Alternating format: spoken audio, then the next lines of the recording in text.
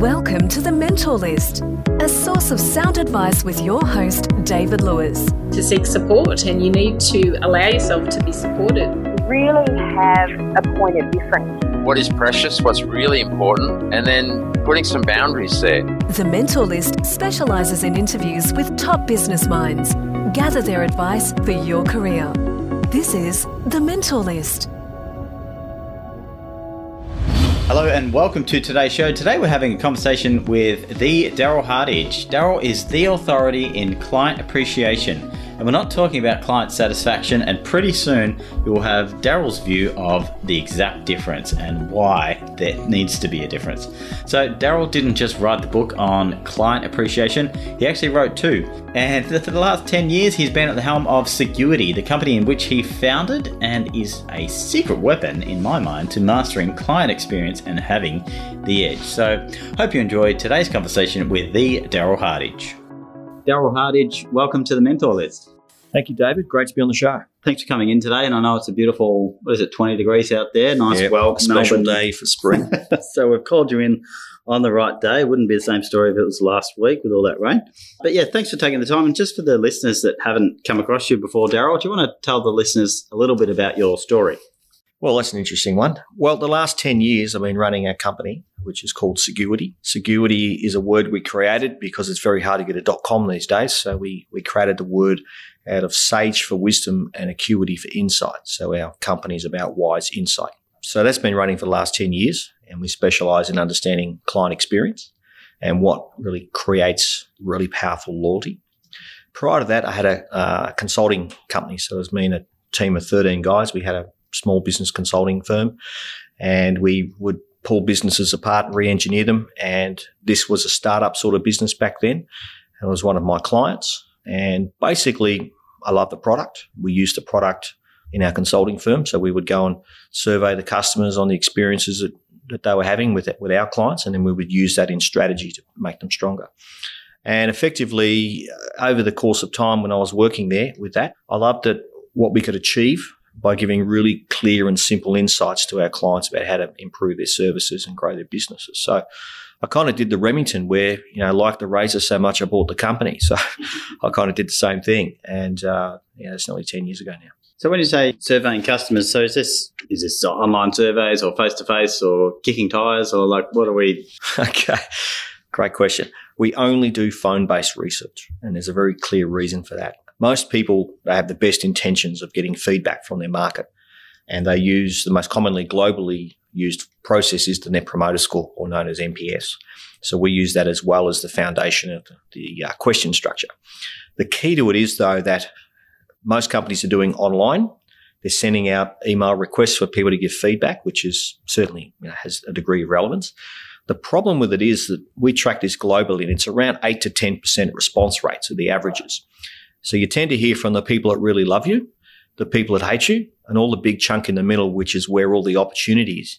You never hear from these people. So you actually get a skewed opinion about what's good and what's not good. And this is often the challenge with client experience research or customer experience, whatever people refer to, is that they're doing their best efforts, but they're getting the wrong data from having the wrong theory. I certainly can attest to that. I'm currently dealing with Westpac, and I've left them a few scathing reviews for a couple of lovely phone calls which we've had. So, and I certainly don't stick around when it goes okay. I'm just off there. I'm out of there. It's taken long enough. Look, the thing with it too is that the online approach will tell you what people think, but it can never tell you why. And if you really want to build a very powerful emotional connection to your market with very, very strong loyalty, you've got to understand why they feel the way they do about your business. So our approach, because we have our own call center and that's based here in Melbourne, we don't outsource anything because it's very high confidentiality in what we do. And we're about determining why people are loyal, why they love you, and why they aren't. And when you have the clarity around why they behave the way they do, you can then adjust your strategy around how you design your client journey mapping and your training and that sort of thing. You have real certainty in what the outcome is. So that's why we only do phone-based. And over the period, we're clocking through, now we're nearly 600,000. So we've done over 550,000 phone calls. So we've got a little bit of little bit of data on hand. We've got a data warehouse that's stacked pretty heavily full of all the research. And so we mash that up and we run analytics and generic drivers and that sort of thing. Yeah. And I guess, so when you're brought into a business to tell the business or, help the business see what their clients think about them, why aren't the businesses doing this themselves? Or is there something that comes up all the time? Like, is it quite tough to ask your customers, or do they just give you a different answer if it's you asking about you? Well, look, it's a really, really good question, David. And a lot of people, first of all, don't ask it. They assume. One of the things we have in Australia is we've had a very, very robust economy. Part of the reason why I bought this company was it was after the GFC, and I saw an opportunity that if you've got a shrinking marketplace, you can't afford to lose clients. Then you can't just go out and get them easily, and you've got to keep the ones you got. And I knew that the process we had, it really defined why you have loyalty. So my first thought back then was that the market's going to shrink because the world was, going through turmoil back then. And it really was an opportunity that I saw to get into a model where you can say to a company, let's stop the leakage. Let's stop people leaving. And if you can build the loyalty to your client base, it's going to make you a very strong company through the downturn. Part of the challenge with that was that we didn't have such a downturn. Right. So, that's just how it went. The big thing is that a lot of people, they tend to have what we call I know disease. They think they know. Yeah. And when things are working well, they know. When things aren't, then they don't know. And the big thing with that is that it's not so much that they aren't aware. A lot of people just don't see importance to it. As long as they see the same customers back, they assume they have loyalty. And that's probably the big one, is most companies assume they have loyalty. And when people leave, if they aren't good on their CRM and their sales process, they won't even know until it's too late. So the clients we work with, we're kind of very fortunate. We only work with top-end companies. We don't work with average businesses or poor businesses. They don't care enough anyway. That's why they're where they're at. So our market is really top-end businesses that really care about their identity. They care about the culture. They see having an external market perspective is a measurement of all of the experiences in their business. So we call it the sum of all the experiences. So whether it's the accounts department, the delivery, the sales, the marketing, help desk, whatever the touch points are in the business, really high-performing number one companies that we work with, they look at the whole thing from a holistic approach. Every part of the business must be focused on client experience. There's not one part, it's every part. And as we say to our clients, every job description has the number one goal of we're in the client experience business. And so I guess linking back to your own personal story, and I can tell you're passionate about this when you talk about it in our conversations before today, but sort of why client appreciation? It seems like it's quite a specific area. Did you have a bad call center experience? Is there a moment you can sort of tie back to this, or was it just the opportunity of that? There was a specific point in time. Partially, I'm a bad consumer. If I get really crap service, I'll let you know. And if I get great service, I'll do my best effort to also let you know. Because I appreciate it, and I think you'll find most people in the country are working pretty hard for their money. And as consumers, we want value for our dollar. We pay too much tax. We pay GST. We're working hard. You go out and spend money, and so many places, they have a standard of satisfaction, and they have a belief that satisfaction is the goal. And this is where we found the real niche and the opportunity. Satisfaction as a metric is already flawed, because it's basically saying, I'll give you what you paid for and you'll get what you expected and you'll be satisfied with that. And one of my favorites is when you'll see a billboard or the side of a truck, and it'll say 100% satisfaction guarantee. You'll be completely satisfied. My response is usually, well, as opposed to what? No one wants to be 80% satisfied when you put a new kitchen in your house. You want to have everything you want, and the wow factor comes from when you go beyond that. So just on that, because I've had a recent experience with one of our customers, it's where you're providing a service. And, in this scenario, we said, well, let's provide the standard service and then let's go above and beyond that for, the first 3 months. So that's something we did. And we pumped all this effort into it, and there was huge appreciation. I was like, oh, this is going great. And then fast forward to 4th, 5th, 6th, maybe 7th month in, and they're not feeling the love. And it's kind of like the expectation increased, but we didn't manage that properly. So it's just, you've just sort of triggered that own story. So maybe, this is your expertise. Maybe we could break that down a little bit. Yeah, there's a simple way to that. What was your plan? Just to serve the customer and do whatever we can to make them as happy as possible. Excellent. So the intention was right. You may have gone a bit too hard out the gate. We have a process where you keep creating the wow experiences and you try to manage the flow of that. Because if you go too hard out of the gate, like sounds like you did, done a brilliant job, you've actually trained your client to keep expecting it. And it gets to a point where you can run out of ideas. And it's also, you can burn out your client because they're just like, wow, I'm overwhelmed here. There's just so much great service, etc. But then over time, you train them. And this is part of the challenge that I see in the whole country is that businesses tend to try and train us that near enough's good enough. And Australia is known for pretty average service standards. We aren't good at it. Anyone who thinks Australia is world standard on customer experience, they haven't travelled. American out of state. No, exactly. And so it's one of these things that we looked at it from a point of view, we need to change the game. So we've got to change the language. And I was very fortunate that I've done quite a lot of training with a very unique guy from the States. His name is Marshall Thurber. And he's the only person that has, at the same time, studied with Buckminster Fuller and also W. Edwards Deming. So a really unique combination. And when I first met him, I was doing a workshop with him in Melbourne. And he talked about a little bit of his story and how he spent 10 years working with Edwards Deming. And for people who don't know who W. Edwards Deming is, it's Deming with one M. He is well worth looking up because he's regarded as the 9th hidden turning point in world history. And usually people say, what does that mean? I've never heard of him. And we say that's why he's called the hidden turning point. He created the quality system of Japan. So Six Sigma, lean manufacturing, all those kind of things stem from Edwards Deming. So Marshall worked with him. He paid him to travel around with him and learn from him. So he's like a student for a period of 10 years. So he spent time at Toyota, time at Ford and a whole range of other companies, Honda, Canon, that sort of thing. And he observed his process of building the highest quality production in products. And there's this formula that Deming has, and Marshall put it up on the flip chart. And when I saw that, it was one of those immediate things that you see in life sometimes in your business where you go, that's the answer. And so Marshall was explaining the quality process that Toyota's built upon, and it's absolutely unique. And basically it's having a minimum of variation. So when you think about a Toyota car, there's no variation. They are just so predictable, reliable. The quality is their world's greatest brand for that sort of thing. So when you achieve an absolute barest possible minimum to the variation of your product, you will actually achieve a maximum of customer appreciation, customer client, whatever you call them. So when I saw that, it really resonated with all the work we've been doing. It's like when we get 10 out of 10 from a client experience score and they have absolutely unshakable loyalty with our client, it's usually because there's absolutely no variation in their service experience. It doesn't matter who they talk to in that company, they get great service. Every delivery, every box, every help desk phone call, whatever it is they do, they basically can predict they're going to get great support and great service. There's no variation in their process.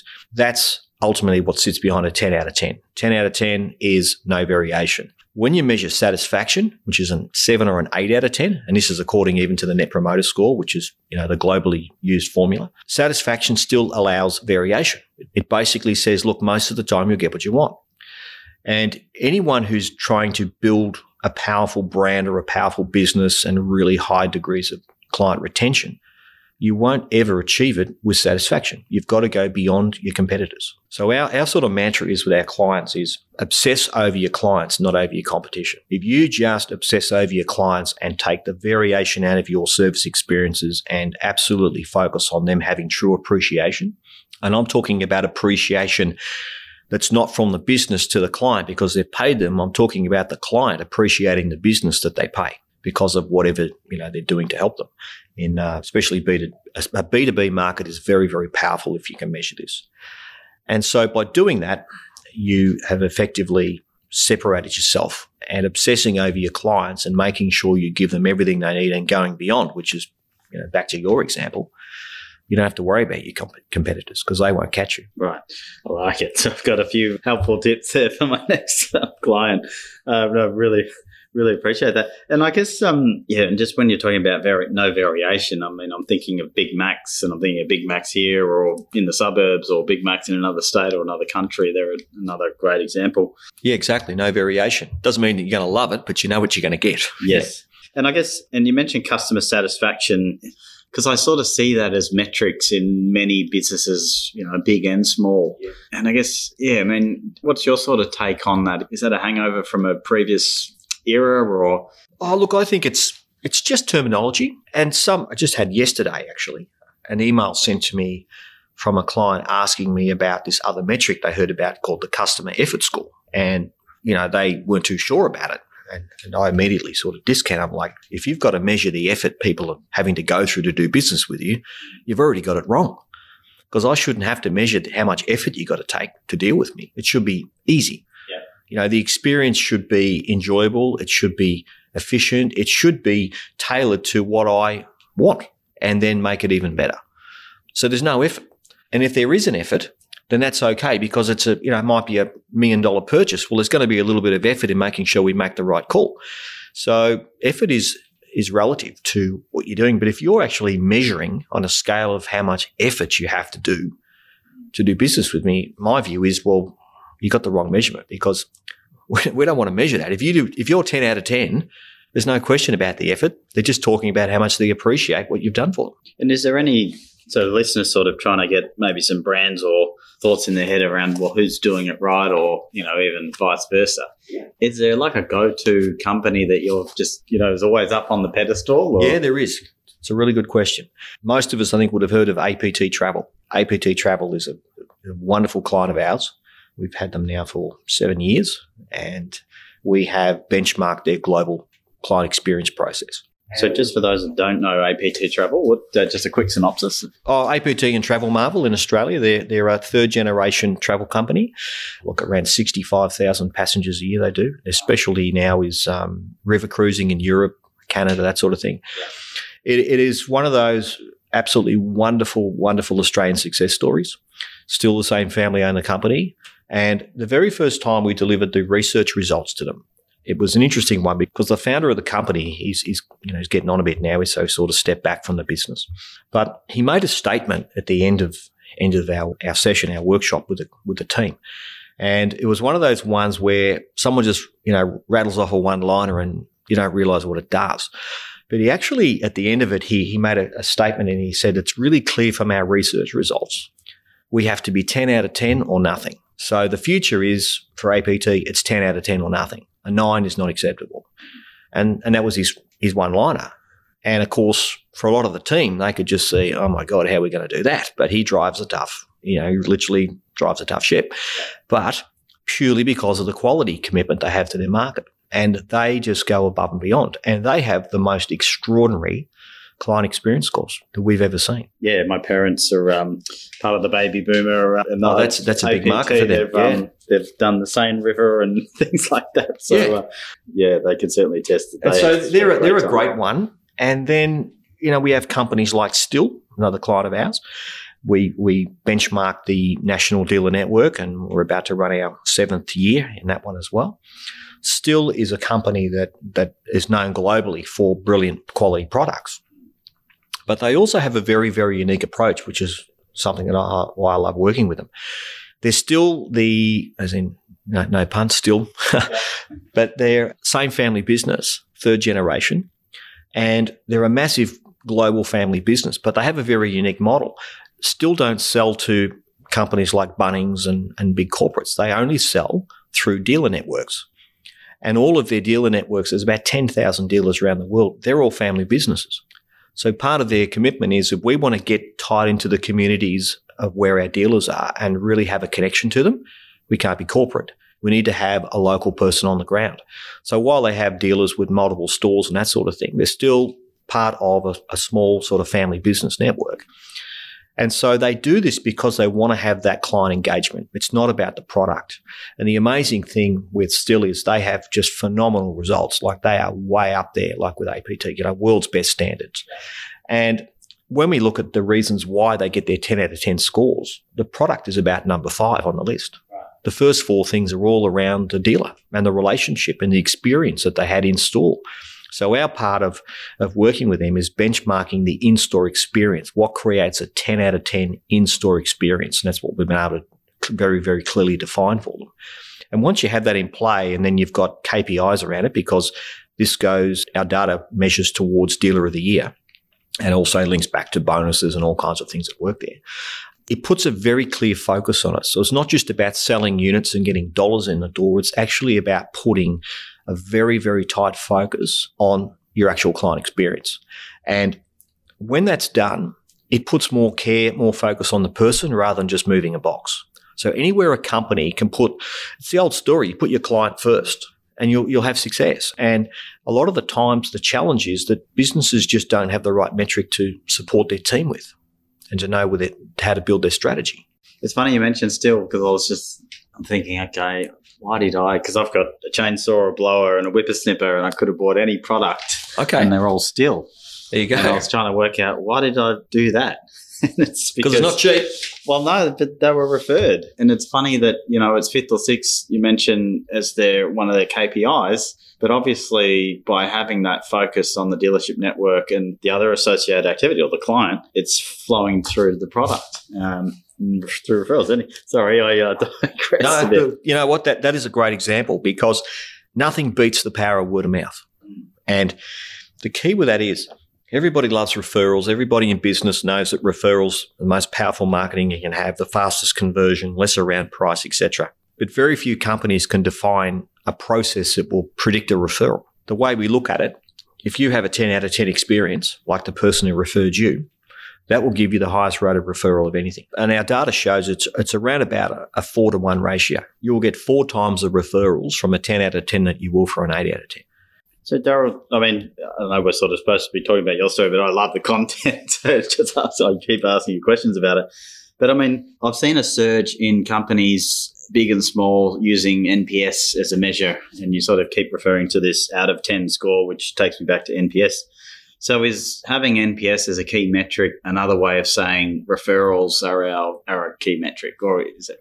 Look, NPS is a brilliant system when it's used properly. A lot of companies, they have the right intention, but they've got the wrong approach. So they've got the right theory, they've got the wrong application with it. If you look at NPS as a whole, they put 9s and 10s together and call them promoters. We worked out years ago that 10 is profoundly different to 9. So, for example, we measure repeat business. So we want to know about the future intentions of the market. It's no point knowing about how you've gone. You've got to know how you're going as well. A lot of companies with their data, they've got a whole lot of information, but they're basically basing it all on the past. And that's kind of like driving your car with a rear view mirror. You can only see where you're going. You've got to know where you're going. So there's a way to craft the interview questions that predict the future. And one of them we look at is what we call a repeat business ratio, separate to the referral. And out of, I don't know, it's over 400,000 surveys now in the data warehouse we have. But when we mash it up, all those that score 10 out of 10, and we ask this pretty much to every single interview we do. It's a critical part of our metric. And it's currently tracking 91% of 10 out of 10s give a 10 that they will return. And the other 9%, they're usually understandable. It's a bit hard to sell a pram to another parent or a parent with a 5-year-old. Yeah. We had a perfect score. We do Honda power equipment, and we had a perfect score from an old guy that bought a lawnmower. And when we asked him about will he buy another one, he said no. And we asked why. He said, well, the mower's going to outlive me. So there is a part of your market where you're not going to get them back, and you're okay with that. But the data's interesting. So you deliver a 10 out of 10 experience, you can work on a metric of 91% repeat. You give a 9 out of 10 experience, it goes to 65. You give an 8 out of 10 and it goes down to 48. And once you're a 7 out of 10, it's 25. Forget about it. So and this is why we split 9s and 10s from Net Promoter, because the standard processes bunches them up, and we don't do that because a 9 is one little stuff up from being satisfied. But a 10, you've bought your way to, or earned your way rather, to having a bit of understanding from your market. So if something goes wrong, people sort of, and we all do this as consumers, if you have a business that you support and you love that business and they have an occasional stuff up, you won't judge them too harshly because your past history tells you that most of the time they do a brilliant job and we're all human. But if you're a 9 and you've had a few little chinks in the armour, and then you have a bit of a stuff up again, then you drop down to satisfaction, and now I'm starting to look more at price, and I may look at other people. So 10s are profound in repeat business and referral, and people need to measure that. That's why when we say satisfaction's dead, it It's the measurement of last century. It doesn't work anymore. And when you look at how fast things are moving and the whole, disruption in all types of economies, the one thing that we firmly believe is that people still want to deal with people. So even though you've got chatbots and all kinds of online things that take people out of the equation, if it's a significant purchase, we want to deal with people. And anywhere you can keep the human element, and even the other day I heard of this other term called a HX, which stands for the human experience. Cool. I'm thinking, that's where we do you have to measure that? You should just have human experience as part of it. It's critical. And that's where the changes are happening so fast that you can't change what your competitors are doing. You can only control what you do. And the best thing you can do is obsess over your clients, not over your competitors. Yeah, because we're talking about benchmarking another time we caught up. It'd be great if you could sort of share, I guess, some of your insights around benchmarking and, its effectiveness. Well, one of the things we always focus on, and sometimes it takes a little bit of time to get through the culture of the business, but it's benchmarking client experience as a part of all the reporting mechanisms. So often companies, they will just measure stock movement, stock on hand, sales data, and, financials. You'd be amazed at how many companies do not have client experience as a key metric in their business. But once they have it there, they actually make that the number one number. So we have clients that while revenue is obviously important, but they know as long as the client experience score stays high or keeps growing, revenue grows with it. So our data on this, it's a guide because not everyone's going to share their balance sheet with you. But as a guide, for every 1% you increase your net promoter score, you should be able to expect 1.5% to 2% revenue. So for some companies that are sitting at scores around 30 and 40 and that sort of thing, there is phenomenal growth sitting in those businesses. It's massively under-leveraged. So the benchmarking of client experience, and especially in the type of businesses that have multiple stores, whether it's franchises, dealerships, company stores, you've got to be able to benchmark them for sure because they're selling the same product, same pricing, same uniform, same marketing process, but you can have one store smashing another store. And usually when you look at it, take out location, for example, all things being fairly equal, it'll come down to client experience, which is then directly linked to the management and the culture of that branch. Right. So having this as a benchmarking KPI changes the game. We've got quite a few clients now that once they've put this metric into the business and they actually make it the center of it. So they make all their other strategies point towards client experience as the one number. And if you can do that, takes a bit of courage, but people that are prepared to really make the commitment to 10 out of 10 and put 10 out of 10 dead smack in the middle of what they're doing, it is extraordinary what happens. So I just wanted to bring up, I can tell your eyes light up when we start talking about these types of topics and this sort of content. It's amazing. And maybe we can talk about the book. Books, I should say. And was this something that you had to do? You had to get out of your head, or was it because you had either goes one or two ways? It was either struggle to get it down, or probably was both. But yeah, do you want to talk about that experience and what the books are about, just for listeners? Yeah, look, sure. The first book is called The Client Revolution, Smashing the Loyalty Myth and Having the Edge. So getting back to that satisfaction point, I started on that one about 5 years ago. And the process behind that was so many companies thought satisfaction was the game and they didn't understand the power of 10 out of 10 experience. So that book is around the structure. So we're very, very lucky in our company that we only deal with top-end businesses, people who don't give a crap, don't engage our services. They're not going to spend money on finding out their average if they don't care. We tend to find the clients we work with are people that have got a good business and they want to make it better, especially family businesses where the name above the door is personal. It's about their integrity and they want to know how well they're going. They don't want to leave anything to chance. So we're kind of very fortunate. We have wonderful clients. But the key to it is that looking at these businesses, and we've taken a few of them now on a journey by getting their NPS scores virtually doubled in some cases, where we've doubled their scores and businesses have grown substantially. This book I wrote on the structure. So it's all around the structure of what sits under 10 out of 10. The second book is called The 10 Commandments of Client Appreciation. And what that was from is I run a lot of workshops. I do keynote speaking around the country and I do half day, 1 day, 2 day, 1 week, doesn't matter what you want. We do a whole lot of things around this. And from running a lot of workshops, I had people say to me, this should be in a book and how do I explain this to my team and so on. So ended up I wrote that one as well. So that came out a year ago, actually. And that has a really good success, that book, because it helps managers, business owners, anyone who's leading a team to shift their mindset in a really simple way to know what to focus on to get individuals. And so we have a few now that it's part of their onboarding process when they onboard a new employee right up front.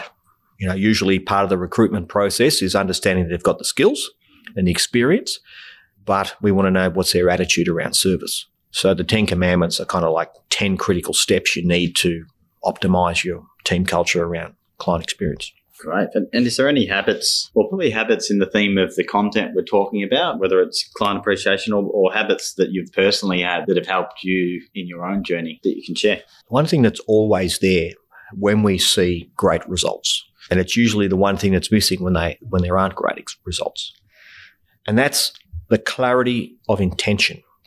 Everything we do has an intention behind it. So if you have an intention of near enough's good enough, or we're not paid enough to do that, or I don't have time to do that, then you will settle for satisfaction. But if you are truly committed to client appreciation, then you've got to shift your intention around going above and beyond. And what we often find, and it's what I discuss in my workshops, is you've got to be willing even when you're unwilling. Whatever it takes is an action, not a theory. So the intention is critical. And we find now our clients put this right up front in their recruitment process. And I've got people, I've just helped design the systems for them. And they actually ask, when we talk about our clients here, so if you were coming to work for me, David, I'd say, so tell me your intention around service. What's your intention behind that? And you get all kinds of fluff from some people because they've never been trained or they don't care. And if their standards in their own life and their own beliefs are that near enough's good enough, then that's the intention you're going to hire every day. You need to find people that have a clear intention to be the best they can be, and it's never finished. Our motto is in our workshops on my papers, it says, when it comes to being number one, there is no finish line. It's never done. You might win today, but you've got to keep moving forward or you'll get past in the future. So the intention that companies have behind serving their clients and being of service really opens up a lot of interesting thought around that. And you'll be amazed at some of the crap that people put out there of what they think matters around loyalty. And true loyalty's got nothing to do with price. It's all got to do with how they feel. And are you truly appreciated or not? Because if you're not, you won't have strong loyalty. Yeah, thanks for sharing. I'm just busy scribbling down some notes from my own business plans. Part for the show notes. Take what you can today, mate. It's free. I love it. So I guess, we've had so much advice coming through just the conversation, but is there one piece of advice you received or that you came across in, I guess, growing your knowledge in client appreciation or even in just your own career through others? Is there any advice you could share with the listeners? Look, my thing probably way back, you can say last century now, David, because you can at this point. My business I had way back was in outsourced payroll. And it was back in the days when Lendlease used to have outsourced payroll. And so our market was small to medium business where we were a payroll outsourcing bureau. And so we had a territory and we had our own team and we were contracted to sell, implement and account manage those services. And I found this pattern that was really quite unique, and that was that the businesses that were doing really well, I could easily get meetings with the owners of those businesses. And when I go and talk to them, I just found a fascination around, gee, how come I can easily get an appointment with you? And they'd have time to show me around the business and they were always growing and, really, really strong because we would manage their payroll. And then I'd find other companies that you could never get them on the phone. You could never get hold of the owner of the business if you needed to talk about, changes to workplace laws or whatever it was. They were always difficult to get hold of and they were always struggling. So it was I had this gift early on. It's like, well, what is it about the companies that always seem to have time? They're as busy as crazy. They're growing like crazy. But what is it about the management and the attitude of these businesses that's different to the others? And that's sort of, I had that one for about 6 years and then we sold that. And then that's when I bought into the consulting firm where we used to re-engineer the small to medium business market. And then once again, it was like, the people that are doing really well would be happy to pay the bill to keep learning to do better. And the people that were struggling never had the time or the money to learn how to get better. So it's really a mindset. And for me, it was good fortune. I guess you fall into where you fall into in life. But the thing that I have a real gift of is being able to work with extraordinary people. business owners, executive teams. There's never any luck in a great result. It's just bloody hard work. 10 out of 10 is rigorous and it's really tough, and it takes focus with a clear intention every minute of the day. And people slip, we're all human, but it's this underlying principle that clients come first. And in order to make clients come first, we have to make the team first.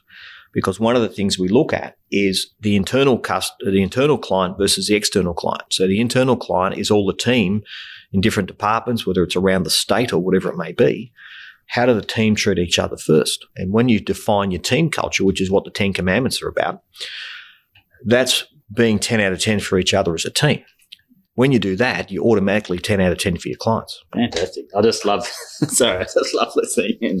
So we're kind of coming to a close. I just had one more question, and I know it's a perler. Well, not the question, but the answer. It's a quote. If there's a quote you can share with the listeners. Yeah, look, it's one that I learned off a great mate of mine who's got a very large cleaning company in the US. My first book's written around a lot of his things. I went over and studied and worked with his team and so on. And Bill is an entrepreneurial nutbag. I mean, the guy has, I don't know how many thousand employees now in his companies and his manufacturing plants and so on.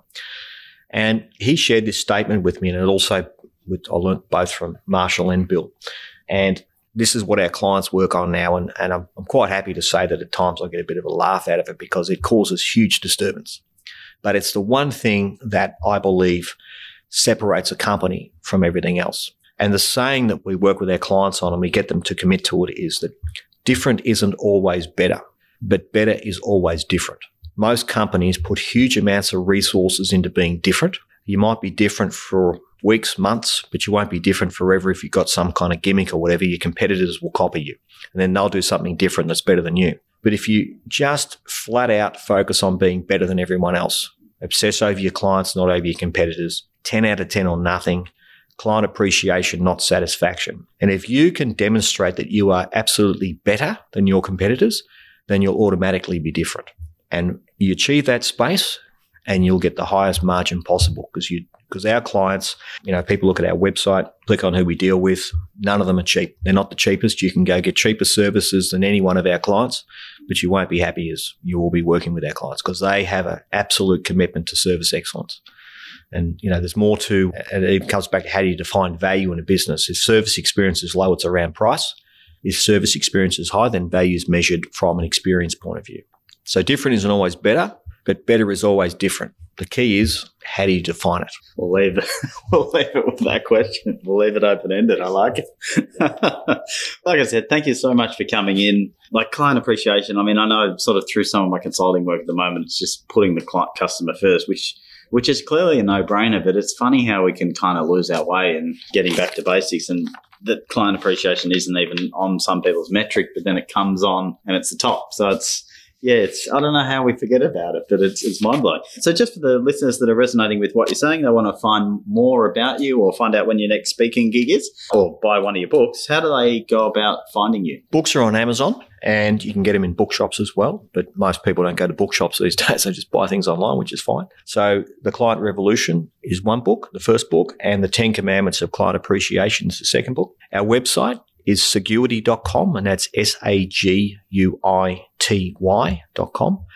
And that's probably the best way. Anyone wants to contact me, just go there. You'll see events we have up. I don't do so many these days. It's more speaking engagements I do. We run about 3 or 4 workshops a year that we just open up to people to come along. So check the website there, or otherwise just get in touch. We'd love to discuss it. Yeah, great. Yeah, for those that are listening in still, we're in the 44th minute. And if you haven't turned off to jump into the gym. So Daryl will actually be appearing a little bit more often on the Mentor List here as we launch into our 6-part mini-series where we're going to go deep into client appreciation and listen into some tycoons and barons of this area. So, yeah, thanks again, Daryl. And, yeah, welcome to the listeners. And for everyone, tune in again next week for another great show. Thanks, Daryl. Thank you. The Mentor List specialises in interviews with top business minds.